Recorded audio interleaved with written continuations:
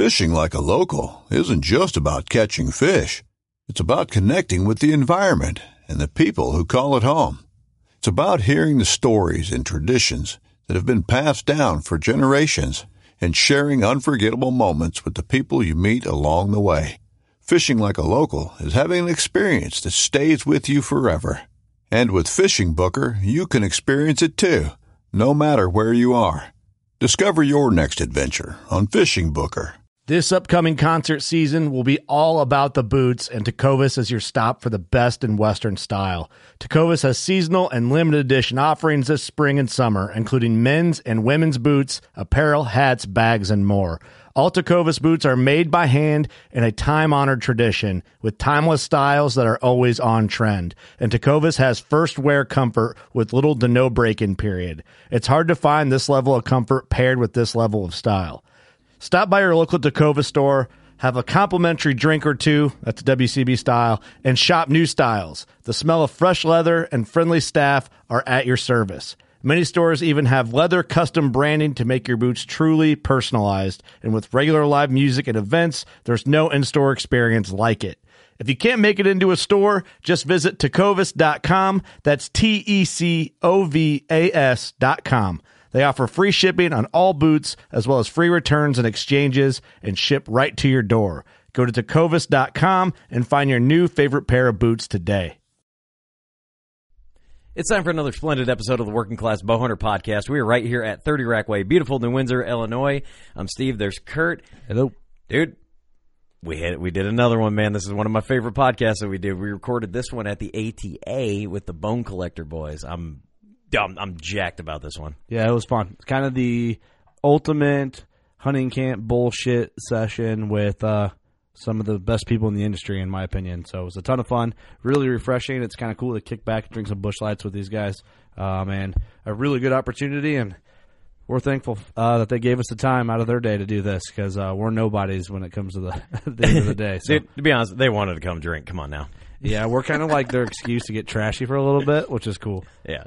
The podcast is presented by HHA Sports. Man, I was going to have you freestyle rap the ads, but we'll do it on another okay. episode. What side are you shooting?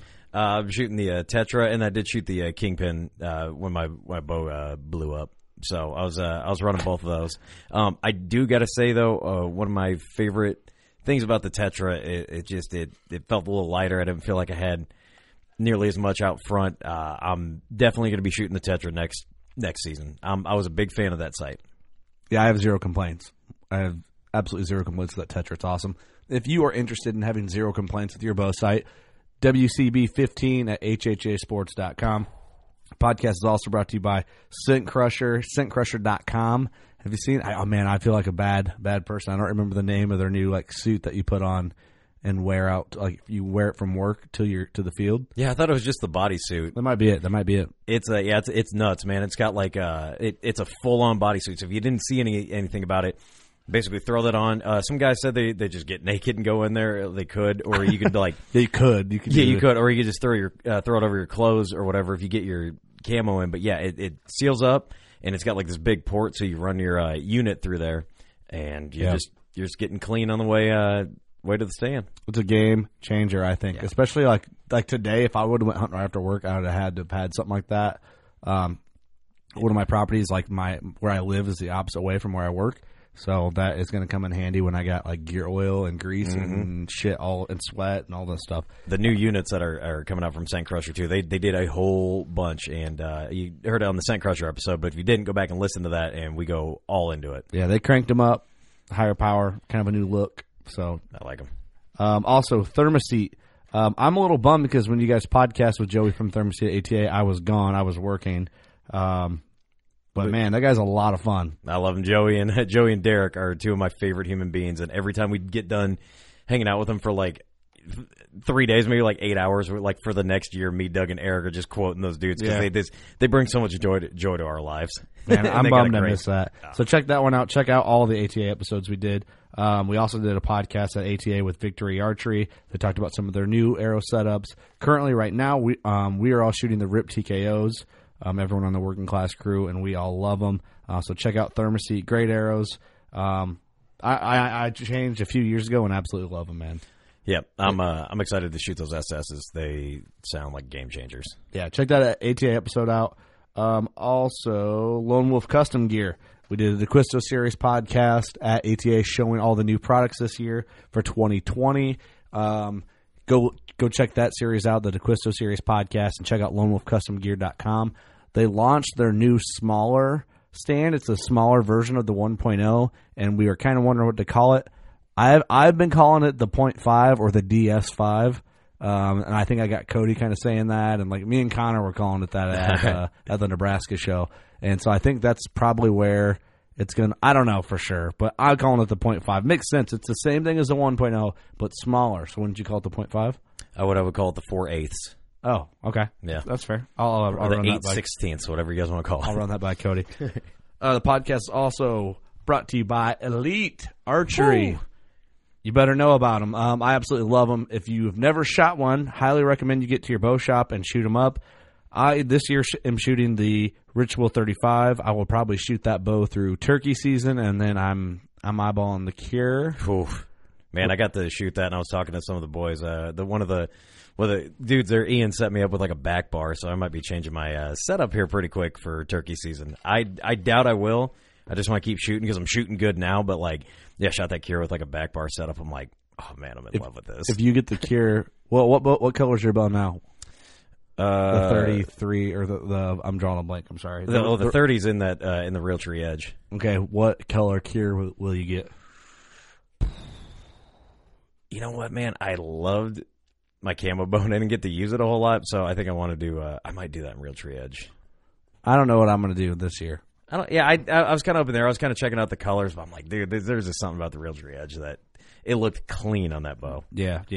Check out EliteArchery.com. Podcast also brought to you by Old Barn Taxidermy. I'm excited to do a podcast with Sam Gaylord from Old Barn. I don't know if we're going to do it at the shop or we're going to do it in studio, but that guy is going to be so much fun on the podcast. I have 3 critters right now, my antelope and both my bucks at Old Barn, and I cannot wait to get them back.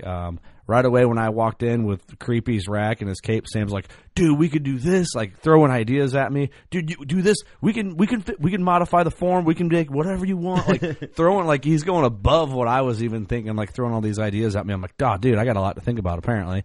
So we might have to go there and podcast because that's a cool spot. Yeah. That's kind of the game changer you get when you go to that taxidermy shop. And I've been in a lot of different taxidermy shops over the years.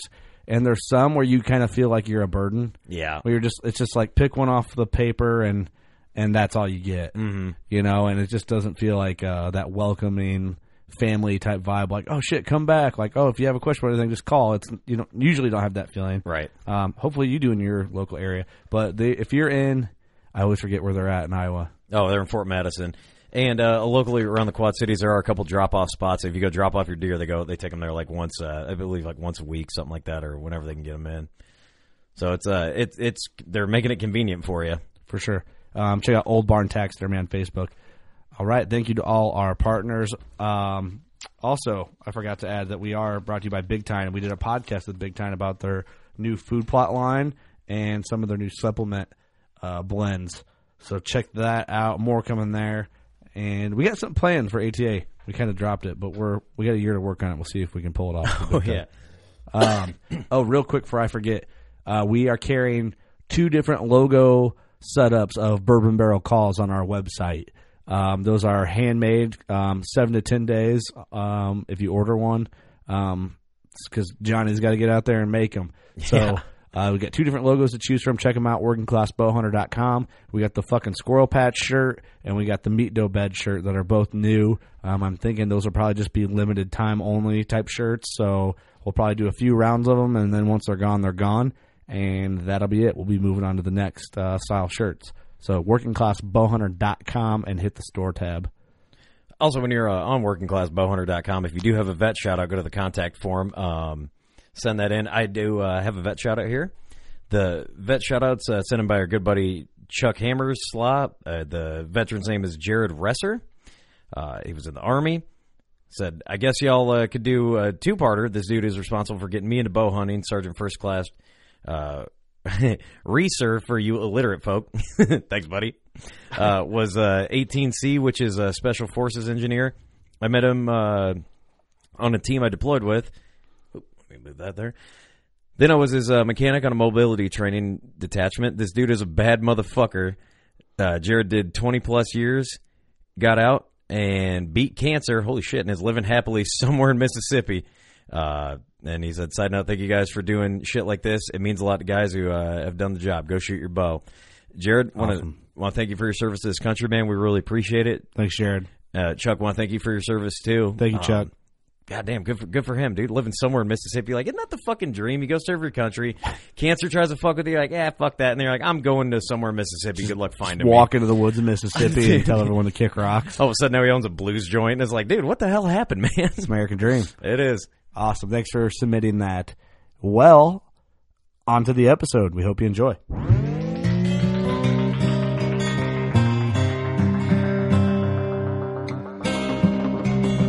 I'm Chase Rolfson with Rubline Marketing. This is Jeff Lindsay. This is Michael Pitt. Hey, everybody, it's John Dudley from Knock On TV. Hey, guys, this is Jared Scheffler from Whitetail Adrenaline. Hi, I'm Taylor Drury from Drury Outdoors. Hey, this is Nick Munt from Bone Collector. Hey, this is Melissa Bachman. Working Class Bow Hunter. Working Class Bow Hunter. Working Class Bow Hunter Podcast. Working Class Bow Hunter Podcast. Working Class Bow Hunter. Working Class Bow Hunter. Working Class Bow Hunter. You're listening to the Working Class Bow Hunter. That's right. This is the podcast for Billy Joe Lunchbucket, the working man, just like me and you. My name's Travis T-Bone Turner from the Bone Collector.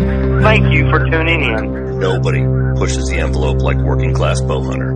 It's really, really not that good. Working Class.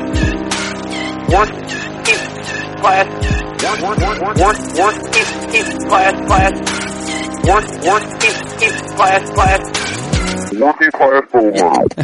Well, Steve, we're going, so whenever you want to officially kick it off. So we're not filming this, right? We can pick noses and Yep. stuff. Yep. Okay, good. Noses, flip each other You can do off. whatever the hell you want. Our own noses. What? Oh, it's good? You're good. Oh, yeah, I didn't hear the click. Okay, yeah, hey, we're here at the 2020 ATA show in the Rubline room. Do I still sound good? Yeah, Am I you're sounding good. Yeah, I feel like I'm sounding great, actually. You're doing a fantastic job. Yeah. Just, I'm Steve, Kurt's here, Eric, and then we got these dudes we had on last year. You guys are the named after that movie, right? Bone Collector? Oh, yeah. Right. It's a Morgan Freeman movie. Great flow. I'm kind of glad he's coming back out with that. So maybe give us a little marketing push. Yeah. You guys really blew up over the year, huh? Yeah. Our podcast helped you guys out. We're a on ton national last television now, Bone Collector. Damn. Like, Double Down. I think what's the network's got it now? I don't know. I know. Did you see that? I know it's coming out. Yeah. Some new Bone Collector series. Of course, it's not a hunting show. I think it's some. Oh, it's a ripoff. You guys got to go after it. We're going to get on trademark attorneys on. Yeah. On those ABC, We got NBC, it. one of the networks. We're coming for you. Get them. Two lawyers are going to get rich. That's for sure. So what's new, boys, since last year? How's the hunting season going? Or how did it go? Phenomenal. Yeah? Yeah, we had a great year. Everybody did well. I mean, I didn't kill a deer in Kansas other than that for myself. That was the only one I didn't. That was the only one I didn't get one on. But hunting season was good, man. Yeah. T-Bone slayed them. Whitey got a bunch of them. And yeah, we had a good year. It was fun. I didn't draw a tag in Kansas, and so what the guys didn't know that the gentleman we hunting with, who's become a great friend of ours, Eric Dunn, his wife Wendy. I met Eric out on the farm in Kansas, and anyway, he ended up buying our farm, and through that, the farm I had, and through that, he said, "Man, I would like to invite you and Nick and T-Bone to come hunt with me." And so when I introduced Nick and T-Bone to this guy, and since then he's put together this unbelievable hunting situation with duck and whitetail and just pheasant. It's just phenomenal. So he's done really well for himself, like the true American dream. And so I was so sad that I didn't get a tag. Like I was depressed. Like I needed Prozac, or whatever, any antidepressant. And so I get there and he says, "Hey, Waddell." This guy is super rich, super cool, but he's 50 years old, but a 12-year-old in high school with money. That's what this guy is. So he's got a jet, and he's also got a huge Viking boat. And so he says, "Waddell, dude, in 2 days, we're going to Cabo, and we're going to catch striped marlin." So, obviously, they're there deer hunting, and they got the one-up because I'm there just cheerleading. Right. T-Bone kills this really big deer that we've been after for 3 or 4 years. And So he had a good deal. And so I got a chance to kind of surprise him and say, hey, goodbye, guys. And they're like, you going home? Like, no, I'm going to Cabo, man. We're going, so we we're go going down fishing. we take one camera and producer and go down, and we catch 51 striped marlin in one day. Go to this place called Mag Bay. And so and then to make it even worse, I was selling whoop tickets the whole time and calling out my buddy Nick. And then I almost felt bad because T-Bone kills a big deer. Our producer kills his biggest buck ever. And then I'm talking about how I don't want to be Nick, and Nick ends up doesn't shoot a buck, so it ends up to be. I never had an encounter with a big one either. It was a rough week for me, but. So anyway, the show ends with him crying like a little kid. So is it really going to show you Just like bawling his eyes out. catching those marlins out of that deep net? That's a deep net preserve. Dude, yeah. Not high fence, deep net. It's farm took some raised. thought there. Farm raised marlins. Farm raised marlins. Yeah. Farm raised marlin. Yeah, right. Freshwater. There's a few channel cat and crappie in there, and a couple striped marlins. Because if I'm not mistaken, from what I've seen on social media, you're used to shooting high fence deer, huh? That's all I do. I mean, Every Ear time. tags, Yes. radio collars, everything. I've been in the industry 25 years, and my goal this year, 2020, I'm going to shoot a real regular deer. No. But to Waddell's credit, he's real humble, and he's not going to say this. He does hunt the high fence like we all talk about on social media, but the fences that he hunts, they have no corners. It's all rounded. So those deer can't get backed into a corner. I mean, it's rough. Right. It ain't your standard high fence. It's a circle fence. Yeah. That's right. It's a They circle can keep fence. running around. Yeah. Try to catch a hamster on his wheel. You can't. His granddaddy had a heart attack. He was looking for a corner to piss in. He walked himself in a circle for so long. 12 hours, he's out there It's walking a real sad circles. situation. Dude, he's hunting the octagon. Yeah. Yeah. There's a big ass Bud Light sign in the middle of the field. Like, what the hell is this? How many days did you hunt Kansas, Nick? 6 or 7. Yeah. Yeah. And then I was going to go back a little later, but I just never made it. Yeah. Well, if it makes you feel better, these boys came up short this year, and they hunted Yeah, a lot they more killed days than shit. 6 or 7. I killed a deer on my 30th birthday. I just Yeah, rubbed you that know in what? 'cause You I know did- what my biggest mistake was, though. I was trying. There was a little farm that we've got there, and there was a really big deer, 180-inch buck on there, and I just kind of tried to kill that deer. Right. Yeah. Well, that, And I probably and it would've really too, was the only decent buck on that farm. If I would have hunted every day at one of the other farms that we've got where there's 20 big bucks, I would have killed one. But I was trying to Right. kill that one big deer and Going after Well, that and one. also- That one yeah, big one. you I know, can see that. And I like to shoot. So Nick's being very serious on this. You know. And he also said I hunted 6 or 7 days, and I just didn't have time to go back. Interpretation, he hunted 6 or 7 days. He wanted to go back. Betty's married. Yeah, he's married. Is that what happened? He couldn't go back. yeah. Can't put a kibosh to that. But most places you go, a 135, 140 walks by, we shoot. I like Right. to shoot. Yeah, and yeah. Kansas is just one of those special places that you can hold out a little bit longer. And Right, right. Wait for the big one because that's where they live, and we've got them on camera. We know they're there, and so. If we're going to be I'm honest, just it's Kansas' fault. They really should let us have 2 bucks. Yeah, right. Then Yeah. everybody Yeah, get a then I tag can just to it. get one out of the way. Yeah. And then, They could shoot a good one Yeah, for let's you. blame it and on hold Kansas. It's Yeah. Kansas' And so fault. I guess in my own greed, Chris Brackett never let that bother him. There it is. I love it. Dude, got that twofer. we rip on that. I don't have a tag. Hell, it don't matter. Hey, if the footage don't ever arise, it's not a problem. Chris is probably going to send me a Facebook message Just right don't- now. Like, Chris, yeah. we just a damn joke. Come Just on. he's like, I'm don't gonna piss be off your producer. That's the name of the game. Right? You know, we didn't do this. You know what you did. It's just- This is your fault. Yeah. I've screwed up a lot, and people call me out on it. Hell I'm, yeah. I'm still not even living down things that happened to me. Man, I've been in Well- this industry since '94. So if you don't think between 1994 Dig up and some old tweets. 2020, if old Waddy ain't did a bunch of dumb stuff at the ATA. And Yeah. I mean, last time. I The mean, thing what's is, you're probably amazing honest is, about it, though. Look That's at the my man difference. right here. He got. Didn't he get knocked out? Oh hell no! No, he's in a boxing match. He was shirtless.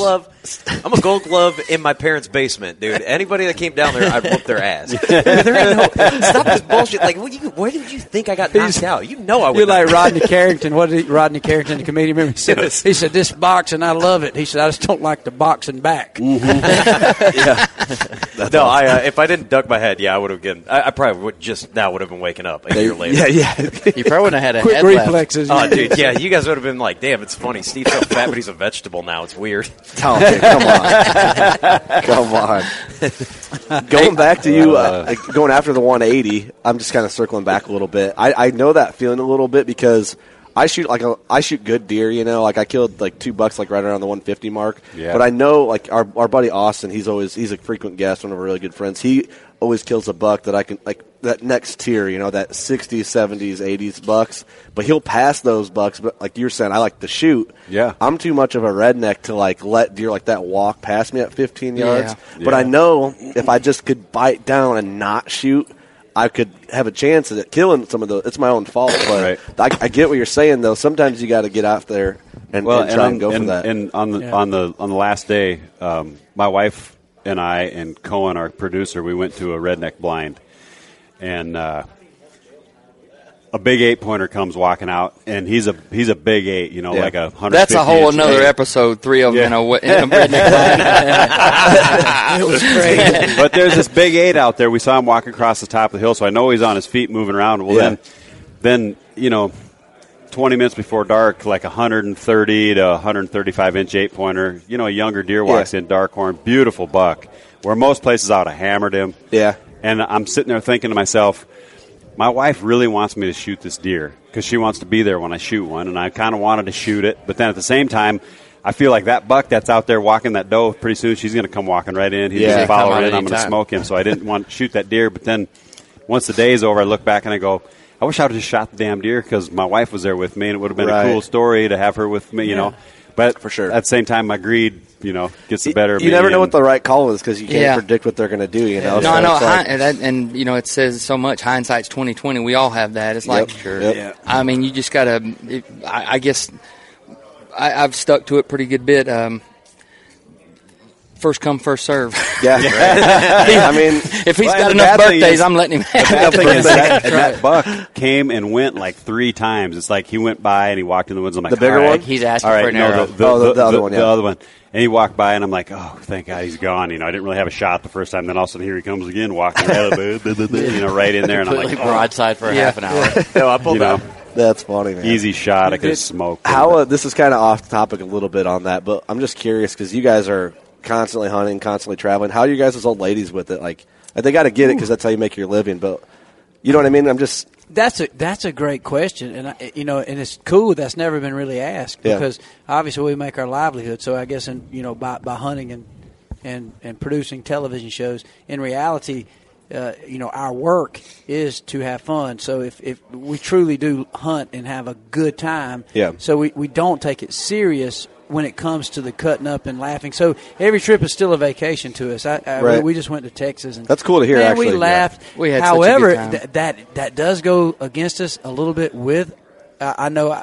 With my wife, I mean, she's very supportive, and she really is very happy when I deposit nice checks in the account. It comes from hunting or anything. Selling but all you're doing is picking up having aluminum fun. cans. Yeah, but that's it. And so I think, you must be nice. Yeah. And I used to tell my wife Christian's like, honey, you know, Nick and I are thinking about going sheep hunting, and we might be gone 17 days, and it's a hunt of a lifetime. And she said, look here, asshole, you've been on 179 hunt of a lifetime. So no, listen here, asshole. Yeah, it's easy for T-Bone because he's kind of like R. Kelly. He's got his wife trapped Whoa. down in the dungeon. Come on now. Damn. Wait, the R. Kelly reference. These shoulders will take a lot, but I got to draw a line in the sand somewhere. T-Bone and R. Kelly, not in the same sentence. Sing, like, on, girl. Go get back in there and cook some biscuits. I pee in the toilet, and that's it. Go give me some crumb cake, yo. Oh my God, dude! You know what, man? Give me some crumb cake, yo. The R. Kelly reference. I'm surprised Steve's not freaking out over that one. Yeah, what the hell? You know, I'm not going to like. I know all the stuff went down with R. Kelly, but dude. You know all the stuff about R. Kelly. You've been studying him. Have you seen that documentary? It's fucked up. I've seen part of it. Yeah, it's screwed up. It's terrible. And this guy is not in jail. This guy's still walking around. Only thing I know about that documentary is when did you watch the Dave Chappelle stand up when he's like, he asked me to be on it. Sticks and Stones? Yeah, he's like, I don't even know R. Kelly. I don't even know R. Kelly. I just watched that. Yeah, dude, it's so funny. Chappelle is so funny. He's the best. Well, you remember the old Chappelle skits? R. Kelly, if you have never seen that documentary. He's the best. You got to go watch it. Do you remember the R. Kelly skits from Chappelle Show? Oh, yeah. Dude, classic. He was the man. He always pushed the envelope, and it's funny. You guys do it on the podcast, and we try to do that in the hunting. It's not even pushing the envelope; it's just being real. That's what Chappelle's doing. He's just like the cooler talk that we really all talk about when nobody's worried about if we're being recorded or not. And I think that's what we've tried to do on our hunting shows. Like, we just quit worrying about. Yeah. First of all, you're going to offend somebody trying to not offend them. And there's no way you cannot go through life without offending somebody. But at the end of the day, I know we got good hearts and we're just good humor and having a good time. Right. I mean, just a year I've known you guys, and the first thing we do, is when we see each other, jab each other and throw some type of cut down at each other. Right. Oh, that's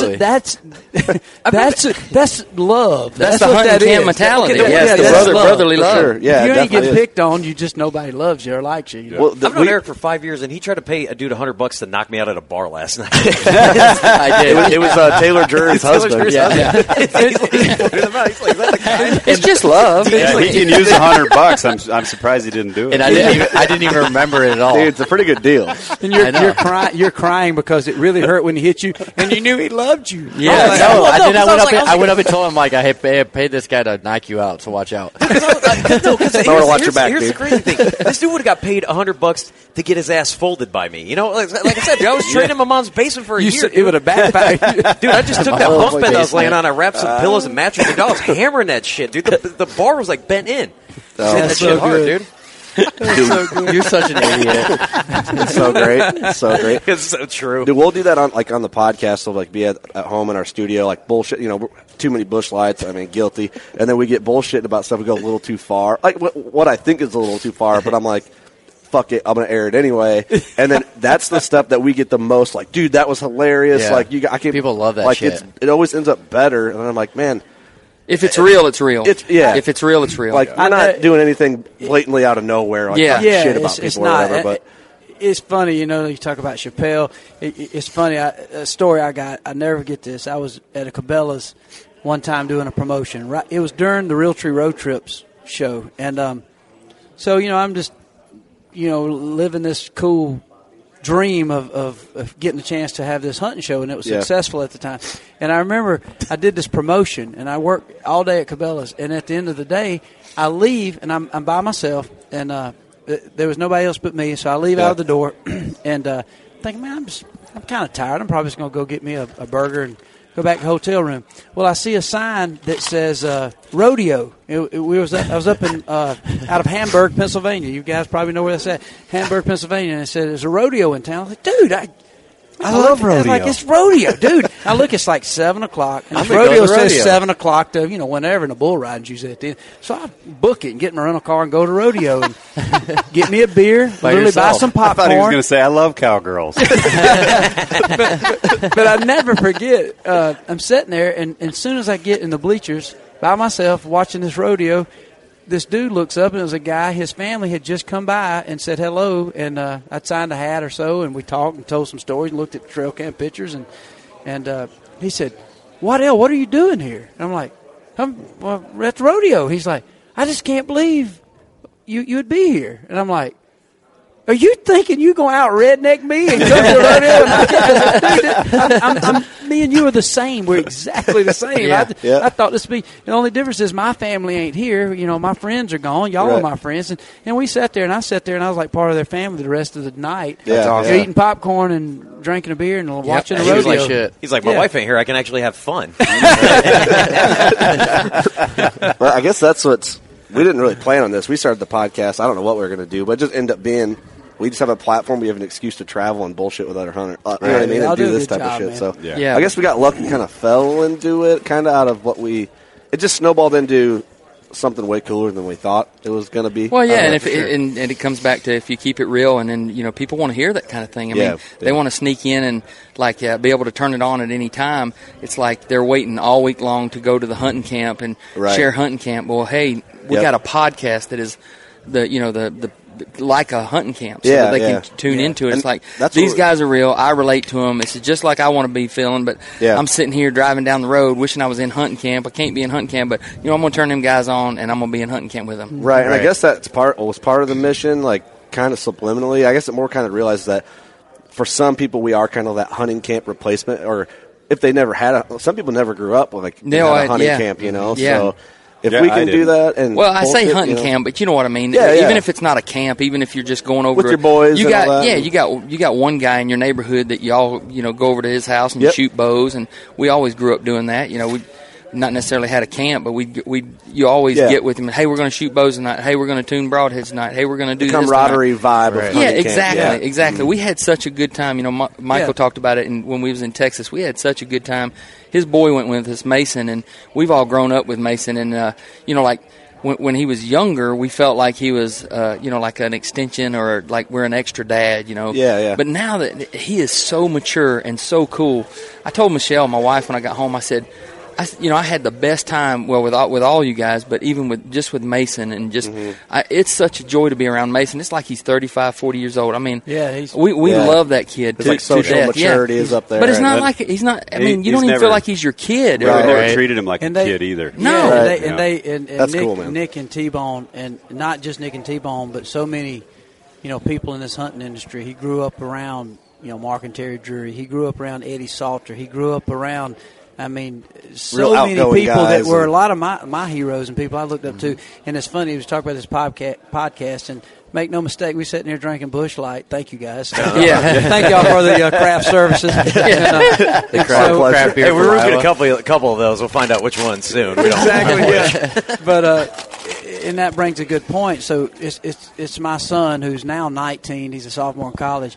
And he grew up around all these hunting camps. Yeah. And what's so crazy, even that people that might even listen to this, and like, man, I heard Waddell say a cuss word. Those guys said a cuss word, said this, that. But in reality is I've always never tried to hide anything from the people who watch our show, or even my son Mason. So what's crazy is as we sit here, drink a Busch Light, and we might tell a dirty joke, we might have fun and laugh. At the end of it, you know what we all say? Everybody say, man, we're so blessed. We're so blessed to do that. Right. And so in that, even amongst our craziness and having fun, it's like there is this connection in hunting and our camaraderie and the east, north, west, and you guys being from the up northeast, and we're down here in the south, and it's such a camaraderie. But at the end of the day, there's a connection to the good Lord in this point where we know we're blessed. We know we're hell raisers and sinners at times, but a lot of the time. But at the same time, it's this weird combination. And hunting is such an unbelievable hunting camp,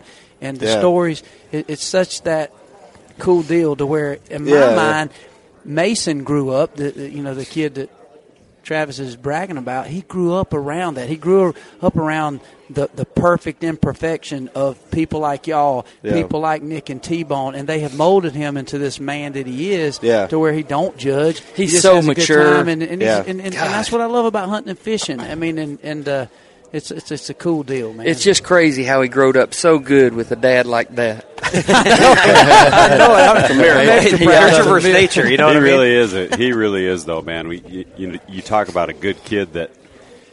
The ultimate son, he never gets in trouble, never talks back. He gets good grades in school. He's driven. I mean, we brag about him like he's our son, and just so proud of him because, he got a full scholarship for bass fishing. I'm like, oh, no, first ever in the nation, first full ride scholarship. That is awesome. Yeah, that is freaking cool. I'm like, I would have done much better in school had they had something like that. But no, he got, and none of us are fishermen. You know what I mean? It'd been real easy for him to, go down the hunting road, and granted, we're proud that it's in the outdoor industry, but nonetheless, kind of did his own. He's making his own lane. Yeah, I mean, can you imagine if T-Bone, growing up, if they would have had like the Montevallo Cheeto eating team, like he would have studied hard. He probably would have, been an All-American. I wouldn't be sitting here with you guys right now. All-American. He'd be a legend. He's on the pro staff. I'll promise this: when I went to community college for like a little bit, didn't last too long. Like but I was studying. Yeah, I was studying sexuality. I was going to be a sex therapist. Well, you got to be good at. This is no bullshit. So, no, are you serious? Yeah, I'm serious. No, you're full of shit. Yes, I swear to God, I still have the books. I never knew about this. Because I'm I've never heard this. No, never heard this story before. No, I'm embarrassed about it. So, no, I went. It's like, how am I going to be a sex therapist if I can't even figure out how to get sex on my own? You know what I mean? It's just, it was like you just step. Hey, you can buy that, yeah, you can, but I didn't have no money either. So didn't have money. Dead in the street for this guy. You weren't making enough money at McDonald's. to do that? No, I worked. I was a dishwasher at a taco shack. Taco Shack, and I worked at a record store right after that. When I was, I started at the record store, so I was like, wait a minute, dishwater don't they wrap those up? There is no dishes at a taco shack? well, when they serve the enchiladas. Oh, okay. The enchiladas. Right. Plus, I knew the guy. He knew I was when hard they up pour for that cash. soup over the top. Yeah, he just gave me bullshit jobs. It was a low rent taco shack. They made him wash the tinfoil. It's like, hey, bro, you're throwing that foil away? No, we use that here. Go grab the damn spatula and fold the shit. You guys I didn't know any of that. Yeah, Hey, what kind of podcast is this? This is about hunting, isn't it? It We're is talking about cleaning Yeah. and aluminum foil at a taco shack. Talking about backstories. This is where your work ethic comes in. So Hey, it we'll pays call off the it. woods. You know what we do when we have that's podcasts right. like this? We just put the BS in episode, and then people are just like, oh yeah, they're just bullshit. Cool. Yeah, exactly. shit. Exactly. But going back And to we're good at it. your son being a good guy, I think I'm a new dad. My daughter's 8 months, so I get to thinking dude, about like, congratulations. thank you, man. But like raising a kid, because you can do the best you can. But sometimes, like I think Bill Burr's got a stand-up bit. I don't know if you follow Bill Burr, the comedian. It's No, like I hadn't. sometimes like you just have a shitty kid. You know what I mean? Like no matter what you do, it's like your kid Like sucks. the mom's cool, the dad's cool, and he's just a shithead. you Yeah, know? that's what's scary about kids. Like it's like if you get a puppy, like your dog might just be an ass no matter what you do. for and you're sure. stuck with Sucks, bro. Could be. Maybe that's a dark way to Doesn't look mean at it. every but it's lab scary. can retrieve a duck, does it? right. That's funny. That's why I'm afraid to have kids because, like, I don't want that. I don't. Number one, I don't think look I want how a you kid turned to out. have. It's a 50-50 chance kid's gonna look like me. I cannot put another human through that type of shit. I'm like, That's why you have a voice for radio or a face for radio. I do. Yeah, I got a face for radio, and dude, I got a body for modeling underwear at Farm and Fleet. But and I'm like, if I have a kid, like, there's nothing. such That, an if he idiot. just succeeds, like, halfway successfully, then I'd be so proud of him. Like, if this kid shows up and shoots, like, I don't know, like a 90-inch deer, I'm like, damn, biggest deer. Bigger than the deer I ever shoot. I'm like, damn, dude, I would have to set the bar. You know, I'd have to get like a really successful wife to make sure I got a kid that has something to achieve for. Well, that's right. Then too, I was like thinking about like all the good people you said you grew up around too, and I don't really know any different because almost all the people I am close with and hang out with and talk with are hardcore hunters, and that's kind of like what they're solely into. But I feel that people in hunting are just.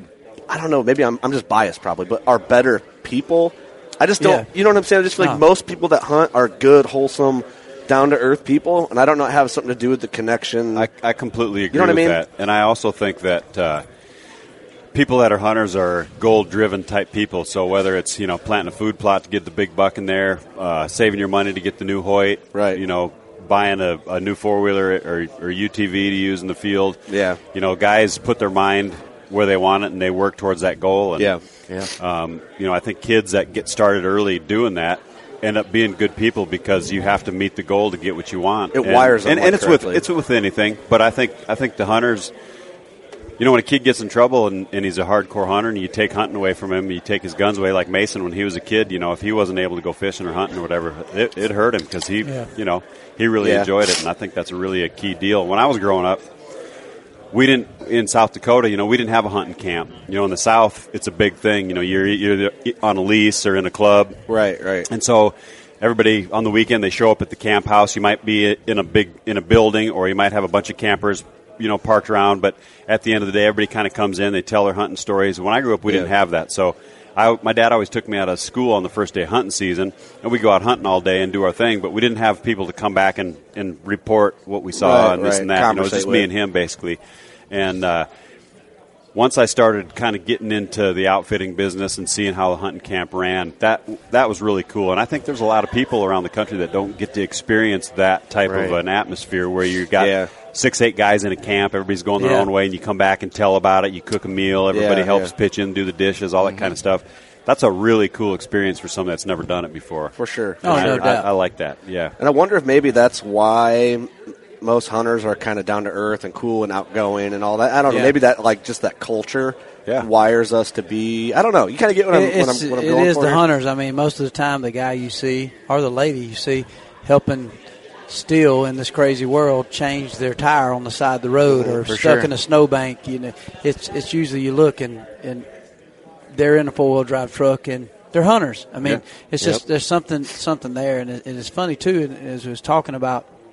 You can talk about what's good about us, and then there's so many imperfections, too. Right. And it's funny talking about Mason, and man, I've got 5 kids, and I'm praying that I don't have anyone sneak up. That's I'm hoping there's not any more. I made a commitment that there's no more. But fingers crossed. But they realized that I've told Mason and all my kids. I got a son today that turned 15, and man, he loves to hunt, but he's into punk rock. He loves Green Day. He's playing music. He's playing guitar. He's all into Led Zeppelin. But at the same time, when he come on, like, Dad, can we go hunting? Like, yeah let's go hunting. Yeah. And so, one thing I told him, and I think this is also what's cool when you grow up around hunting men are true, in my opinion, men. At the risk of sounding a little chauvinistic, they're true men. And I remember telling Mason, thank you. I said, when we go, when we go to these hunting camps, I said, boy, you going? I remember telling him when he was like 9 or 10 years old. Now I tell all my kids. I do have one daughter, and I was like, look, we're going here. You're going to be one of the guys. Oh, yeah. There's stories that you don't need to tell anywhere else. So it almost like they become in this major league Boy Scout club. There's no small stuff. It's big stuff. And they're hearing the jokes. They're seeing Uncle Joe over there with a little glass of, what is in that red Solo cup? Is that sweet tea? Yeah. That's the thing called Crown Royal, son. You're not old enough. You'll learn someday. And it's stories and it's all this stuff. And so it's funny, through all my travels, it's funny now that I have let my kids and not hid them from the imperfections, even though I've always been like, do what I say, not necessarily what I do. Mm-hmm. And just because you hear this joke in hunting camp, don't mean you can't say it yet. You're not of age, but yet they've been around it. And I remember telling all my kids, and it's really hit home with Mason, that he's now 20 years old. I said, Mason, don't pay attention to everything I've done right. Pay attention to what me, Uncle Nick, and Uncle T-Bone have done wrong. Right. And I tell people living in the hunting industry just getting into this, don't pay attention to what you understand. That's why we're fans of certain people, is what they did right and what legacy they're building. But I now tell people, like, when they ask about bone collecting, like, man, how did you get started, or what'd you do, and what's your story? I'm like, man, let me tell you what I screwed up on. Let me tell you where I suck. And you probably already know maybe some of the things that maybe happened cool and right, but if you learn what I did wrong first, and that's what I've kind of tried not to be perfect. First of all, I'm not. None of us are. But with Mason especially, and even people that I really care about, I was like, man, if I'd have known more about this, or if I'd have done this way, and did you recognize what we did here? Or and so I think that's what's really helped mold a kid like Mason. Mm-hmm. I think it's what molds me. I look at certain situations in my father, and when he was running a construction company, he was like, man, well, if Dad had done this, man, he could have made $1 million. But look at the work ethic. Look how hard he worked. Right. But Mason is special because he is world class at absorbing. You know what I mean? I mean, he well, he's also got a mom that's tougher than hell. Yeah, and he and he absorbs what's around him. I mean, he is a specimen of what he's been around, and he just absorbed it rather than being defiant. He just accepted it and enjoyed it, and it just kids that are just sweethearted and tenderhearted. Yeah. That's the way he is. He's just, I can't say enough good about him, and I ain't just saying it because it's Waddell's kid. I'm just telling you. I mean, Mason's a good kid. Yeah. And you talk about hunters being good people. We talk a lot to a lot of people, and one of the things we always tell them is, you tell your kids when they go to college or they go to the mall or they go anywhere, if shit hits the fan, if something bad happens, you look for a guy in a camouflage hat.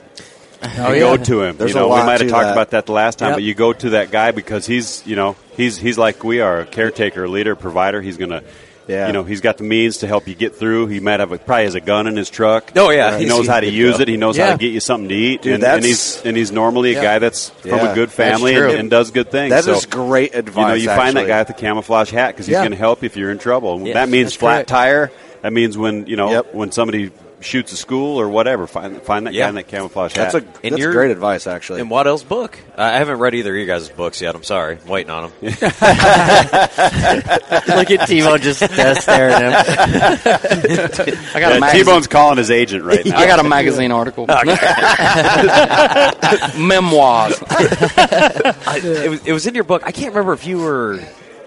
I'm trying to remember because my memory is bad, but I did read the book. You were talking about when you something happened. You got stranded or something, but you were like walking around and you saw a truck, and you're like, "Well, this dude's got a bone collector sticker and a Chevy." He's like, these guys got to be good people. I'm trying to remember that story, but I remember reading about that. That's a really cool. It was kind of a deep story, but I had shot an elk. Nick was in camp, and I'd hit him. I thought pretty good, but I saw a truck parked down. It was on a. I know it's going to blow people's mind, but it was public hunting. I was hunting public ground. Outside of the high fence. Because the public's welcome to go. There's a hole in the fence, so he's hunting right by it. Yeah, exactly. It was just a small little section. It's high fence arenas. It's round. Remember, let's go back to that. They're high fence arenas. It was in the Gila National Forest, and I hit this bull. So Nick and the guy, Nick was actually hunting himself, and the outfitter, I was kind of down and out. I'd hit this bull. And I said, man, I'm just going to stay here. And I had a little lunch. I said, I'm just going to stay here and take a nap under these pines. And he said, well, I got to go back, and I got to get Nick. And then there's a friend of mine, Perry Hunsaker. Mm-hmm. And so he said, I'll get Nick, and I'll grab a few other guys, and we'll come help track this bull. So it was about 10:30, 11 o'clock, and I'm sitting on the side of this tree. And I was kind of restless. I couldn't relax. I was like, man, I think I hit this bull. And it's funny, I was sitting there.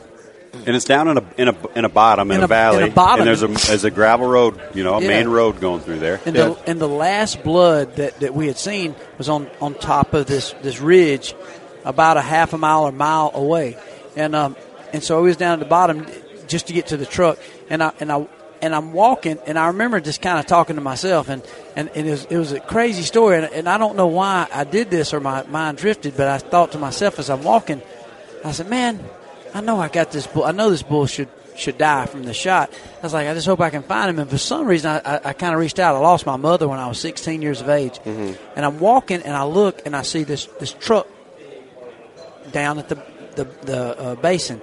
And there's some hunting stickers on the back of this truck. And I'm thinking, man, and it was a Chevy. And I was thinking, man, I'm going to walk down here and leave a note like, hey, this is Michael Waddell. Here's my number. I hit a bull. If you're hunting in this area, again, it's public hunting, and I got one down somewhere. If you see it, call me. And so I'm walking. I'm sitting there, and for some reason I said this little, prayer to, I was like, Mom, man, if this bull's down, help me find him, Mom. I don't know why I did that. I'd never done that. And about that time, I'm looking at this white pickup truck. I look up and I see this really nice bull. Well, you were looking through your binoculars. I was looking through binoculars at the truck. Into my binoculars walks this bull, and this is the story that's in my book. And this bull walks into my binoculars, and I'm like, dude, that's a good bull. I'm like, man, he looks a lot like my bull that I shot. And he's walking from left to right. And I get to look, and I say, I think that might be my bull. So he's walking, but he's got a gimp to him, but I can never truly identify. And now, again, this is where some people on the podcast will probably get mad at me. I can't 100% guarantee this is my bull, but I can guarantee this bull is wounded. He walks through. Now, just from this thought, I just thought this about my mom and good Lord, like, help me find this bull. This bull's walking by, and I got the angle on him. He don't see me. He's kind of gimping. I range him. He's like 84 yards. He's walking. I'm thinking, I'm going to shoot at him. And then I'm thinking, Lord, I think this bull's hurt. I think this bull's wounded.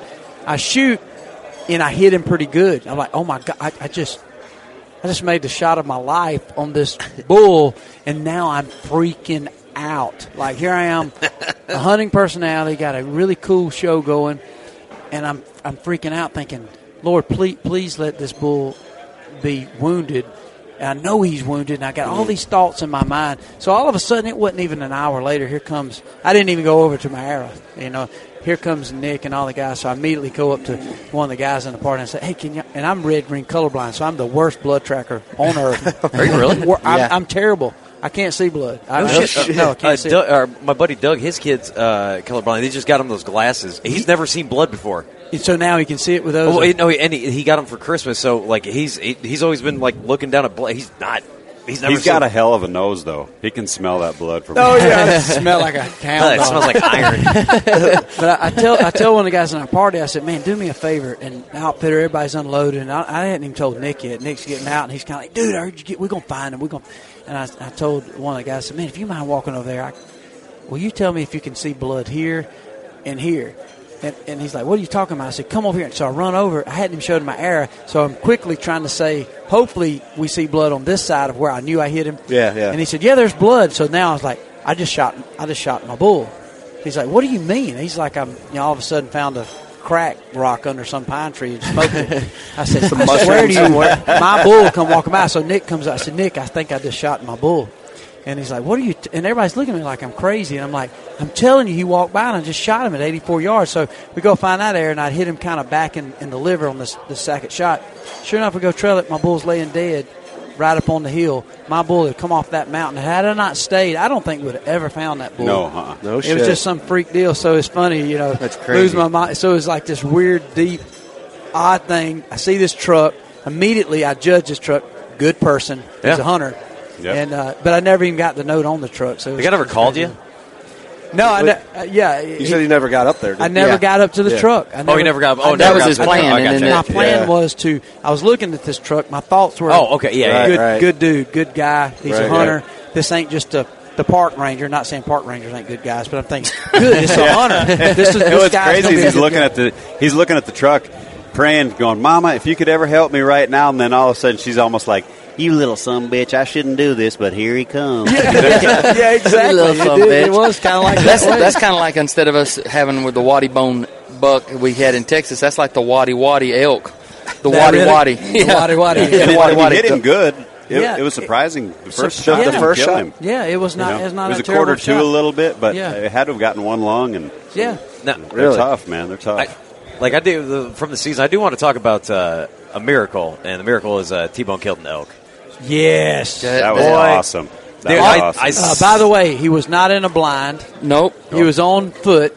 Yep. I still hadn't heard the story. I haven't seen the edited version of this. I still don't know how far he walked, but he was not in a blind. Oh, yeah. I mean, it wasn't no miles and miles, but we were prepared to walk miles and miles. Luckily, it happened quick. Good. Well, the cool thing was so these guys we hunted with in Utah, RK Hunting Company. Oh, you were on the hunt too. R&K Hunting Company. Yeah. Rand K, we call it. Yeah, Rand K. I see a lot from them guys. R. Kelly. Oh, yeah. And so R. Kelly Hunting Company. They do it. Yeah. Hey, they have their own line of piss. They do a phenomenal job. They got elk piss. And I made contact with these guys, and I set up the hunt for Waddell and I early in the year on mule deer, and then we went back elk hunting, and Daniel was like, I really think we can get T-Bone and bull. And I was just telling him, hey, look, T-Bone's not like built for the mountains. So, but he said, we got a ton of elk here. We got some pretty flat ground. I think we can get it done. And so T-Bone went out there, man. The year before that, I took T-Bone to a buddy of mine's place in Oregon. And it's kind of a unique situation. He's got redneck blinds set up over water tanks. And the first couple of days out there, T-Bone had a decent 5x5 bull came in that he could have killed, but he was wanting a 6x6, and they kept telling him, hey, we'll get you a 6x6, just hold out, Yeah. And so he passed that bull up, and I think in hindsight probably regretted not shooting that bull that first day. Oh, yeah, I mean, fat footer from Georgia. I was looking for broadside mainly. But then T-Bone calls me and said, man, I killed the bull, and I was just so pumped for him to they had a few setups where he could have sat in a ground blind, but he actually got out and got it done. And that's awesome. And it turned out it's an awesome hunt, dude. Well, these bulls come running off the hill. Yeah, and here's the deal on all that. Nick and Michael, being my closest friends, they've always encouraged me to do so. I've always had a fear of it, a little anxiety of it, just because, if it's me and my dollar and I go out there and I fail, it's okay. But, man, I've told Waddell all this time, it's like, this is a hunting show. I feel like I'm letting you guys down. I said, you know what, I just don't want to do that. I'm letting the outfitter down and everything. And, they've always encouraged me to go. And then, after Nick researched it so much, he told me about it. And I met those guys. I'm telling you, they could have not been more accommodating than they were. Dave and as well as Daniel, just top notch. I mean, like, it wasn't like some drill sergeant or anything like that. He said, look, man, he says, there's no gun to our head. We'll go like we can go. We'll do what we can do. And, the walking wasn't too hard, to be honest with you. It's the elevation. I've never hunted at elevation like that. I don't care if you're in shape or not. Just elevation, period, man. My head was swimming about every day I was there. It's a hard adjustment. Yeah, it is. I mean, when I went elk hunting, I brought the cans of oxygen, and I felt like my buddies from South Dakota were hunting with me out in northern Colorado. And I was like, we'd get to the top of the hill, and I'd be like taking hits off this thing. I was like, I feel like a big bitch. I didn't know they made it. Right? I'm going to get up in Colorado. yeah. Bro, what was But it is like I know that elevation struggles. You feel just empty. You can't grab nothing. Yeah, and I'm like, and I hate to complain. I mean, I hate to complain about anything. It's just because it's always going to revert back to, hey, you're a big ass guy, quit whining. It's just what it is. And I'm like, it is what it is. I mean, but I just hate to be that guy. I don't want to trouble anybody. So rather than trying it and failing, I just said, well, we're just not going to do it. So it's inevitable. I mean, I've just got it set in my head. Hey man, you're 50 years old and you're fat from Georgia and you just ain't gonna kill an elk. I just wipe it out. It just ain't gonna happen, But thanks to these guys encouraging, and we went out there and got it done. Yeah, so it was a little disappointing on my end because he had some obligations that he had already booked at the end of the week, so he went in a couple days early and then got it done before I got there. So I was really, I wanted to help, get it out of the woods and be all there. And then when I got there. The very first day of my hunt, I shot a really nice big 6x6, and T-Bone was able to come up there with the guys. We got it out of the woods together, and I want to tell you, and that's what it's all about. Yeah, I want to seriously. You hear that all the time. Oh, that's what it's all about, but it really is, man. Yeah, you got your bros there helping you do it. Man, we was there and we carved our names and made stuff in aspen trees. Everybody carves in aspens. Man, we just stopped. I mean, like guys, I told them, It seems like sometimes we get in such a rush, like you kill a deer, and it's like, hurry up, we got to get it. And I'm like, I told them, I said, guys, can we just slow down? I just want to slow down and absorb this. Yeah. I mean, I can't do Live this. in the moment. A week from now, I can't do this back in Georgia. I just want to absorb this. I ain't being a fat, lazy ass. I just want to absorb this. Yeah, appreciate the moment. moment. And we did. And Daniel, and the reason I say that, I mean, it was a changing moment for me. Daniel had went through he should be dead. I mean, he actually wrecked a four-wheeler earlier in the year, and he just was bouncing back from that. And you can just tell, like, every 2 hours he would let you know something, how he appreciated life. You could tell he appreciated life. So great to be around him. But But nonetheless, this is the funny part of the story. One of the guys, his name's Dave. Handsome Dave, Hollywood Dave. Hollywood. He's freaking in shape, buff. I'm talking. He won the the ultimate hunt, the boat fitness hunt train to hunt. He's won it. He's won all. I think all the categories. He's in his 40s, beating 20-year-olds. He's 46. Really? Freaking insane. But super accommodating. And so when I seen him, I passed judgment. I was like, "Oh God, man, he's fixing to wear you out. He's gonna ream me." Oh God, this is an episode of Biggest Loser. Holy shit, I'm fixing to get hammered. I did. So yelling at you, get it, T-Bone, get it. So anyway, he reassured me. He told me, said, "Man, he was just so comforting, so reassuring. Perfect guide, perfect outfitter." But here's the thing. That morning we walked for, I don't know, a quarter mile to get where we was going to. And he's like, hey, we're just going to sit up here. Those deer filter up through here. We're just going to wait. I mean, those elk, they filter up through here. We're just going to wait till we hear one, and we'll go set up on them. It's real simple. Yeah. And I'll me and Daniel will get back and call them. So he said, nothing was happening, and it was breaking daylight really good. He said, I'm just going to go up over the hill. And there was I forget what they call it, like a red slide that he wanted to look at where the elk usually like to hang out. But it was a pretty good ways. So he takes off running, and I already knew that he trained every day and, and all this kind of stuff. He takes off running. I'm like, that son of a gun. I said, we're about to embark on a whole day's worth of hunting, and we're going to be wore out. But yet my big butt ain't going to wear him out enough. He's going to get a workout in between us doing this stalk. I'm like, golly, I kind of took offense to it because you can ask these guys, I pay attention to everything. I mean, I'm absorbing everything, worried about everything. Yeah. He takes off running. So I'm like, golly, it ain't good enough that we're just walking the mountains. He's going to run the mountains. He's going to go for a quick little run. Yeah, just going to do a quick little run. Get a jog in. So we're there about 5 minutes. Me, Daniel, and the camera guy, we're sitting there. And Curtis, and all of a sudden we can see about 350 yards. Here comes Dave, wide open. Boom, boom, boom, running back to us. And I'm like, are you kidding me? He's rubbing it in my fat face. He is in a full sprint trying to get that heart rate up for him. And he comes back and he's standing there in front of us. And I'm not knowing what he's going to say. We didn't hear no bugle or nothing. So we had no idea. And he goes, they're coming. He had went over the hill and called, and he could see the elk, and they were broke and run. They was coming to us. He goes, Sit up right here. They're coming. So I was thinking like he's rubbing it in me, and he runs behind me 50 yards. We get set up in front of a cedar tree, and here they pop out, and then they work their way by us, and I had to stop one as it's flying by me and shoot it at like 35 yards, and it piles up, runs over a fence and everything like that. But here I was thinking like he was rubbing it in my face. Look how good a guy I am working out, and he was working so hard for me or us or we. Right. He come running back just as hard as he could coming over the hill, and I was like, man, this guy's running like a 4.340, and he's not going to get enough workout today. I'm like, whereas me, as I wake up and I'm like, I got about 8,000 steps. How am I going to use them today? That's it. And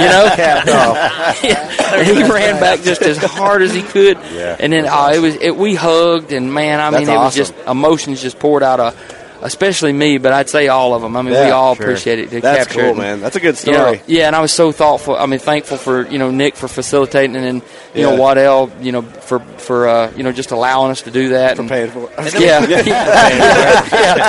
the bill on that one. Well, no, every time I do that, every time we do that, I know Nick feels this way. He and I have both talked about it. It's just like, and I'm so proud of this fact is like, here we are, 13, 14 years, in. We've been friends longer than that, but since the Bone Collector thing, it's just like we still have, on an annual basis, moments and moments. It's like, holy shit moments. It's like, God, I get to do this for a living. That's awesome. Golly, man, I appreciate it. I appreciate this. That is so refreshing to hear, because I think, I know that because I am getting to know you guys, especially, Bone over the years. And it's good to hear, because I think the majority of people not knowing to just assume that like you're maybe just getting bland with it. You know what I mean? Yeah. No, they do. They do. It's different.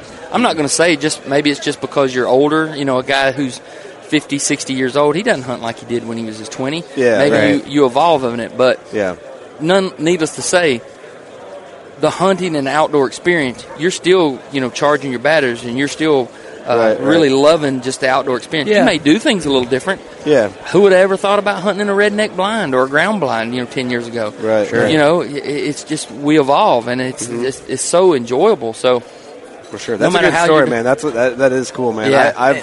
I've been on one elk hunt in Colorado, and it kicked my ass. I didn't kill anything. Didn't even see an elk, but had an absolute blast. Yeah. Hunted with my boys from South Dakota, Buckstorm Productions. What's funny about that, tying it in, Nick, I don't know if you remember this. You did a podcast with us, it must have been right after the first podcast you did with you, Bone. We're over 340 episodes now. It was under 20 episodes I think you guys were on. I don't know if you remember that at all. This is 5 years ago almost. Yep. Wow. And I met those guys because they found our show because we had you on, because you're from South Dakota. Yep. They're from South Dakota. Yep. And now I do a hunting trip out west with them every single year. That's cool. Because you were on our show. That's cool. So I should... You're welcome. Yes. You're welcome. And that's all. You worked so hard at that, didn't you? He's already got the check made out to you. And that's where all that stops. Send us a bill. Yeah. Fuck you. What's cool about that story, I believe last year when we were recording, I think you said your dream hunt, if I'm not mistaken, was a bow with elk with a bow. Yeah. Yeah, and dreams come true after you hang out with us. Yeah. So I'm just saying, guys, we're good luck, T-Bone. Careers have really taken off. You definitely should go on. That's exactly right. We get asked that a lot, like, what is your dream hunt or whatever. Not to interrupt you, Waddell, but honestly, I'm so grounded as far as this, and this ain't. I really, I've already outlived my dreams. Meaning, like, when I was 20-something years old and working in an archery shop or had an archery shop, to just hunt around there and maybe get a good lease in Georgia would have been the top tier of my dreams. Yeah. And if I never kill another critter, honestly, if I don't kill a cockroach walking out of this room, I have exceeded my dreams. So anything else is just pure gravy. I do not feel any pressure whatsoever. I'm blessed and I'm appreciative of anything that comes from now on, but honestly, I'm at zen, I guess you could say. If I don't kill another critter, I have been blessed. I truly have. That's kind of a cool spot to be in. Do you guys kind of feel the same way with that? Oh, for sure. I do for sure. Yeah, I do for sure.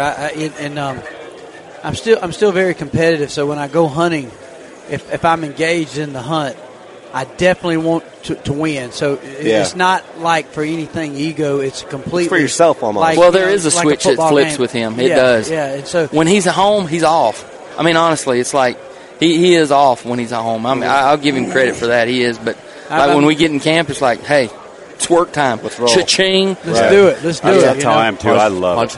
Same with turkey. Same with turkey. It's just something simple as a turkey. It's like I don't want to go turkey hunting. I do want to go turkey killing. I want to kill a turkey. But at the end of the day, I think now, I mean, you got to learn to relax. I'm just now learning to relax, and I'm still not good at it. Yeah. And so now I'm 46. Was blessed to work in this industry for a long time when I was just out of high school, and so now I think I appreciate it. Not that I pray it don't just end, but I think it's like, man, look at what I've had a chance to do, and that's why I'm so thankful for the viewers and the people that have watched. That there's such a kindred spirit between how I feel that I am like them, they're like me, and so therefore it's if it wasn't for the audience and the people, that's why I don't think there's any one particular company that owns this hunting industry. It is truly the fans, and it's us, it's everybody that drives this whole hunting culture.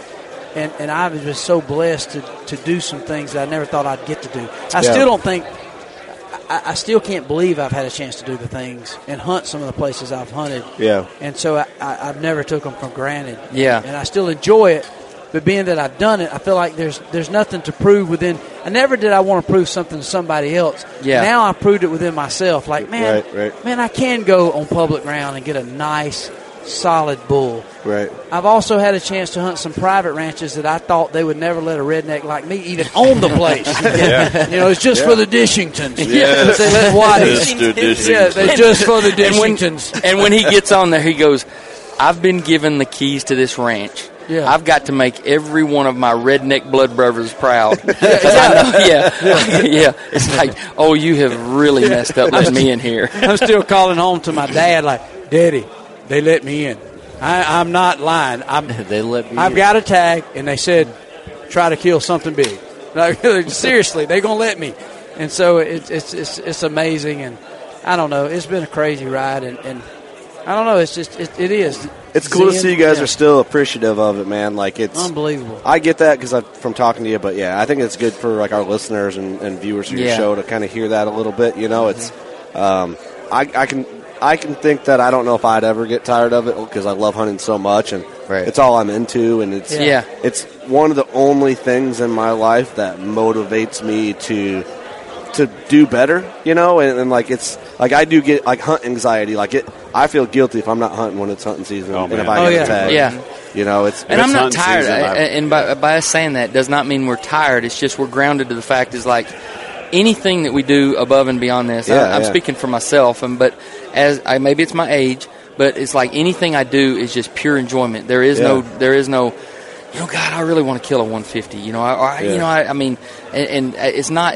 There's no pressure on there. It's just like I'm doing this for pure enjoyment. Just absolute pure enjoyment. Sense. I want to slow down. I mean, I like slowing down. Like I don't like the having to feel pressure and having to do this. It's just like the time we have in camp and really and I don't know the planning of it. I sit back and really enjoy it. There's no doubt the enjoyment factor of it, and like I said, I still feel like, and I think I can speak this for Nick and T-Bone, we're still greedy, meaning if there's one turkey gobbling, I'm thinking, well, I mean, if I'm considered the boss, do I get to shoot him? It's like I don't even know how many I shot, but I do want to shoot that one more. Right. And so obviously, if I was tired of shooting them, I wouldn't even go. And I got 5 kids. I want to take them. I got a wife that loves to turkey hunt, but I still won't mind. Yeah. It's almost like we're going to St. Elmo's tonight. I want a steak. I don't want to just watch somebody eat one. I want a bite. I hear guys say that all the time. They say, I got my wife and my kids hunting now, and I don't even want to hunt anymore. Like, I don't even want to shoot another deer. It's like, well, that ain't me. No. I want to shoot all of them. I hear that these show, I love it. Now I don't even care to shoot one. I just want to. Now, speaking of St. Elmo's, man, you guys got reservations. That is very true. Hey, real quick, I guess to wrap it up. So last year we did the podcast, and afterwards we drank some Busch Lights, kind of bullshit around, and we kind of got into a conversation I thought was really funny and really interesting. We're going to talk wrestling now? We can. Look at him. He lit up, boy. Like he said, He's almost got taking a dinner. nap over here. Nick, I got to see a picture of that Ric Flair. It was awesome. Where I'm going, we have a relatable story with this now since we talked, which is kind of ironic from last year to this year. We talked about the old Archery Talk forum, how, like, Waddell, it was hard for you to, like, see people, like, kind of talking shit about you, and you're like, I don't even look at it anymore. And I know, Nick, you were saying, like, I still look at it, and then one time you were scrolling down, that Nick Munt guy's a douche. You're like, what did I do? That's the last time I ever looked at Bo Talk, ever. One time I looked at it, and a guy called me a douche, so I never looked at it. But just a couple posts over, he's like, there's a guy like, Waddell's a tool. They're like, oh, dude, look, Waddell, God, he's dissing you. And it gets down, all of a sudden it says, Nick Munt's a douche. He's like, asshole. I'm like, he's look at that cheeseburger. What the hell is that? That's the smallest cheeseburger I've ever seen in my life. Yeah, there you go. So what's that Busch Light what's can funny right about there, that Archery Talk conversation? This was we were getting ready to go to a trade show in Central Illinois. This is back in like August. Oh shit! A couple listeners send us some links, right? Yeah. And I'm like, oh, what's this Archery Talk link? We click on it. I'm not kidding. It's a fucking 12-page thread of people just shitting on working class bow hunters. Are you serious? Oh, dude, Swear to God. You know what? We made Congratulations. Right? Yeah. Congratulations. I think we were all in the truck and we're all scrolling through it, just laughing our asses off. Well, it was like there was dudes going to bat for us, which is great to see, but it was just hilarious. Like Kurt just thinks he's cool because he's got tattoos and gauges, and like, oh dude, it was good. Steve's this fat dumbass. I'm like, well, what are you telling me? Something I don't know. Idiot. We're not arguing here. I do think I'm cool because I have tattoos and gauges. I also look like I work at a gas station. It's just what I do, Kurt's new career is he's going to be rolling the dough at Casey's Pizza. When you see that, it's like I used to get mad.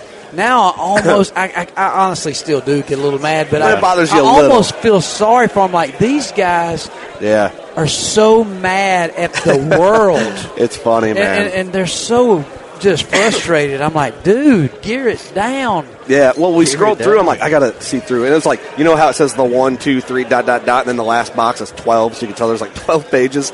I'm like, scrolling through. I'm like, not one dude said, who the hell is working class bow hunter? I was like, we made it, man. Yeah, we made it. So we did. They knew y'all. Just for fun, we got on live, and I read all the fun comments that people were leaving just to kind of poke fun.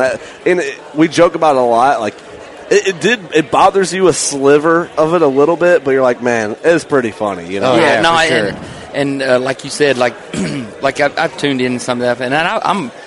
It don't really bother me for whatever. Like, I've never deleted posts or anything like that from somebody saying something never negative. Bugged you? It doesn't. For some reason, it doesn't. What I always do is I'm like, I like what else said. I feel sorry for them people that are like that. Yeah. And I'll say something like, hey guys, because that there's lots of folks that like you. Yeah. And I always just say like, hey, let's give this guy a hug, guys. Just kill him with kindness. And then usually everybody else handles it. Oh, but to answer your point on Archery Talk, what I have a problem with on Archery Talk is being a guru is I'll see like somebody ask like, how do you tie a D-loop and how do you know where to correctly do it? And then all these people chime in that have no business telling somebody how to tie a D-loop. That's where I can't watch that kind of thing because I'm like going nuts in my head. Oh yeah, that's getting so bad raw information in there. I'm like, I can't. That pisses you off. That makes you feel like, no, you know what? When I'm president, because I've seen shit like that. When I'm president of this country, I'm like, nobody's getting vaccines anymore. I'm outlawing vaccines. Yeah. Some of these people need to thin out. Yeah, exactly. Like it's over. There's too many people, and we're living. Everyone's too healthy. No, you just exactly. Some of you need to We're go. letting the weak survive. I'm willing here. to take the risk that at least 3 out of 5 of those guys might make it, but at least if 2 of them are gone, that's 2. I agree. I agree. Congratulations! I just sunk Bone Collector. I'm sorry. Those kind of days. Those kind of guys have 2 types of days. They have bad days and worse. Yeah. Oh, Seriously, they just sit at home and they're just mad because they had a little air in their Cheetos bag. They're pissed off. They're pissed off at Happy. They're pissed off. Too much air in the You Cheetos. happy? Yeah, I'm pissed. I'm pissed. My last miserable and yours is awesome. I just thought it was like worth bringing up because I remember we had that conversation. I just thought it was so funny. That Nick Munt guy's a douche. We're like, what the hell? And then it was like almost the same thing. It hurt my feelings. We get a whole thread. We're like, man, all right, that's pretty funny. What gets me is I would never go on somebody's page and put something negative. It's a lot of any effort. kind. I wouldn't even think about it. And people come on my stuff and slam me for popping my collar. Hey, I'm from the '80s, man. I like to pop my You're dang fly, collar. man. I like What my are you gonna neck do? warm. I'm from Minnesota. It's cold as hell. You damn right I'm popping my collar. Exactly. You better be wearing 2 collars. Yeah. 2 polos. Like you said, somebody needs a hobby. Yeah, right. Look, we can't close. We cannot close it out on that. I mean, we got to talk something wrestling. Oh, I see. Round table wrestling. I refuse to leave here without some type of wrestling round table. Okay, I think let's just everybody go around and just tell us who your favorite wrestler of all time is. No matter what generation, no matter where you're from or who you are. Who's your favorite? I want Steve to go deep. No, don't let Steve go first. Steve just stretched. Don't let him go first. He took don't huge go first. breath. Eric, you go first. Stone Cold. Stone Cold Steve Austin. No, I'm Hulk Hogan, Hunter. I mean, all the way Hulk Hogan, man. He just was awesome. I love Hulk Hogan. Always will. He was the man. Just a stud. I just always wanted to be huge like that. I thought if I was that big, I'd kick everybody's ass. Oh, yeah. I don't give a shit if they're the nicest guy in the world. I'll just walk up and just knock their shit out. Hogan here we go. The Voodoo Child, dude. Here we go. The Voodoo Child hit it. The Hogan. It was Hollywood Hogan, so this is WCW. And he had the belt, and he'd be playing it like a dude. I swear to God, I watched Mean Gene brought him out in Rockford, and he's like Hollywood Hogan, and because you're wearing a Jimi Hendrix shirt, and then shit hits. So whenever I hear Voodoo Child, I don't think Jimi Hendrix. I think Hulk Hogan's theme song. Yeah. Like that's how great Hogan so was. And Just that was when he came out. 6'7", whatever, 260 pound, just a monster, freaking ripped, giant, just beautiful, blonde, flowing. Oh wait, I'm going a little too far. That's a skullet. Nobody's got a skullet like Hulk Hogan. Dude, I'm getting next level, man. I loved him. I'll go next because I don't know wrestlers. I got to go Stone Cold Steve Austin. That's you don't know wrestlers? I don't watch wrestling, man. Stone Cold is. What about you, love that guy, What about you? Well, I like. I mean, if envious, it was Jimmy Superfly Snuka.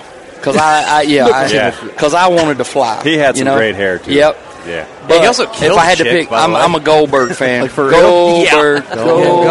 Goldberg was tough. And this is kind of goes way back. I mean, and Steve might remember, but this is like way back. He does. Yeah, he does. And this is kind of boring, but cool. I like wrestler number 2 that wore the mask. Did Steve? Did I just blow your mind? Did I just blow your mind? Steve just flicked the I can tell. It's almost like he really likes me now. That I even knew because my granddad. Oh yeah, he was a Boilermaker and he liked wrestler number 2, and that was back like the Nacho Libre. They tried to pull the mask off. Oh yeah, and they was always trying to get wrestler number 2s, and he was just like almost like he was cool. He didn't song and dance, but he just kick your ass, and they was trying to get trying to pull his mask off. You know? Do you know what he's talking about? Oh yeah. I asked Dan Perez. Hall of Fame. Does that surprise you? From Whitetail Properties. I asked him who his favorite wrestler was. I forgot he grew up in Florida. I said, this dude, I highly respect. I love this guy to death. And he goes, Jose Luthero. And I go, Jose Luthero. Like, bro, what? Really? And I go, oh shit, I forgot you're from Florida. Okay, that makes sense. Did you know who that was? Oh yeah, dude. He managed Shawn Michaels, like 93 and a half when he was wrestling Road Dogg. I remember he came out, and I remember Gorilla Monsoon. How do you know all this shit? Because I don't get laid, so I watch pro wrestling. is that a shock to you guys? Dude, I swear to God, dude, I will get on Snapchat, and I'll be like putting that Snapchat story, like, oh man, I hope this girl sees me watching a CM Punk match. You know what I mean? She's gonna see it, bro. And if she doesn't see it within an hour, I'll put another one up. You watch a Ricky Steamboat and Ric Flair. It's funny, going man. Hollywood, it's funny bro. CM Punk lost street cred. Ton of it. He lost street cred when he went UFC. He should have not gone to UFC. And when you're a UFC guy, I got to transfer to this next weekend. McGregor versus Cowboy. Yes. Yeah, watch it. Ooh, Oh yeah, absolutely. Who you got? The rest of the card's not. I think Conor will win it. But, I think so too. Yeah, and I'm just glad that they let Cowboy. He's on his way out. You know what I mean? But he deserved this fight, so he can get a huge payday, and he will put on a show. I mean, he will give everything. It's not like he's just going in there for a paycheck. He's going to go in there and give it all. You into it too, Nick? You guys both into it? Or? Oh yeah, I like it. I had a chance to hang out with Cowboy a good bit and turkey hunt with him, just a little bit. I say turkey hunt with him. I was in turkey camp with him. Right. And Kevin Harvick and him are good friends, and I had a chance. I took Kevin Harvick, NASCAR driver, hunting, and he was in camp. no shit. Cerrone killed a turkey, his first, and so that's awesome. Super cool guy, That's awesome. very humble, very dude. I want to down-to-earth. get him on the podcast so bad, and I will beg for you to just desperately we'll drink reach Budweiser's out. with us. Kevin How Harvick. great would that be if you beat him? That would be just awesome. Oh, and he could. I would love that. It's one of Like those him. fights. Like I'm a big fan of both of them, and yeah, like me in too. both of their like. Who do you want on here? Kevin Harvick or you? I want Cowboy on. Oh yeah, that'd be Cowboy. great. He's a Cowboy cool on. cat, man. He was really cool, really hip, and obviously he was hunting and he was getting into it. Was he just slamming Budweisers in camp? He was. He I was bet drinking he Budweiser, was. and I think that's what That's I've awesome. learned to appreciate. I like the realness. I Yeah. like the realness of that. That's what everybody likes about But him. I mean, really, that's like, why he's popular. He seems Tougher genuine, than you know. hell. I think tough. You're right. It's just he is tough. I think it'll go because it's a main event. So main events are 5 rounds. Right? always. Yeah, whether they're title or not. I think it'll go 3 rounds, and I bet you the first 2 are just going to be a scrap. But I think if Cowboy can hold on, and Connor's going to get tired. Yeah, I think. I mean, he dude, doesn't have. Well, in the past, word might on be the street different. is he's really changed. He's got a Yeah. tremendous camp that he's went through. The last 9 months has been Who's a that? resurrection. Conor McGregor, Dude, I'm a big fan. MacGyver. I love the Peaky Blinders, so I just think of Author now. Yeah. You know, like the Peaky Blinders. Yeah, Peaky Order on a peaky fight, dude. I love Dude, that. we're going to be in Nebraska next year or next weekend for the trade show for that fight. So we're going to after we're about good. Yeah, Chase is yelling at me. Oh yeah, we're getting yelled at. We got to yell at Jackson and Chase. Sorry guys. So, yeah, sorry boys. I got distracted. Hey, you guys take your time, but get out. Yeah. Hey, you ain't got to You go wrap home. it up. Can I get the? So- Yeah, you gotta get out of here. Anyway, Yeah. it's going to be a good fight. I'm pumped for it. But Yeah.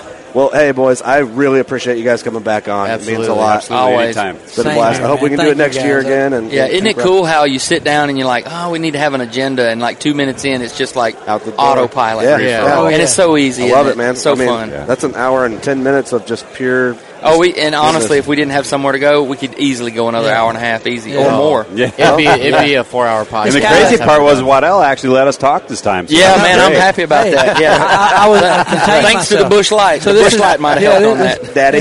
This episode of Working Class Bow Hunter with Bone Collector is kind of like your episode when you go to YouTube. You start trying to figure out how Van Damme catches bass off the ledge. You end up seeing a bus slide off a cliff. Yeah, exactly.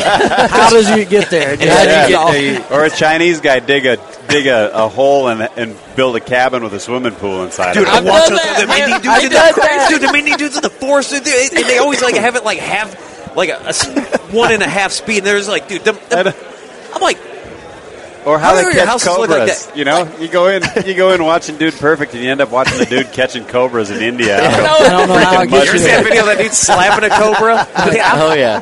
How do they know me so well? I think I'm gonna go home and spank my cobra. Let's get out of here. Oh god! Oh, Jesus. All right, I need to go drink a king cobra on that. All right, guys. Thanks everyone for listening. We appreciate you. You know what to do. Go shoot your bow. We love you. Thank you. When you go out there and the fish are where you think they are, any one of these casts could be the bite. It's the most exciting fishing that I know, right here at Hawks Cave. Oh, that's awesome. Experience the best saltwater fishing the world has to offer. Don't miss Thursdays with Saltwater Experience. Brought to you by Golden Boat Lifts. Every Thursday night from 7 to 10 p.m. Eastern on Waypoint TV. The destination for outdoor entertainment.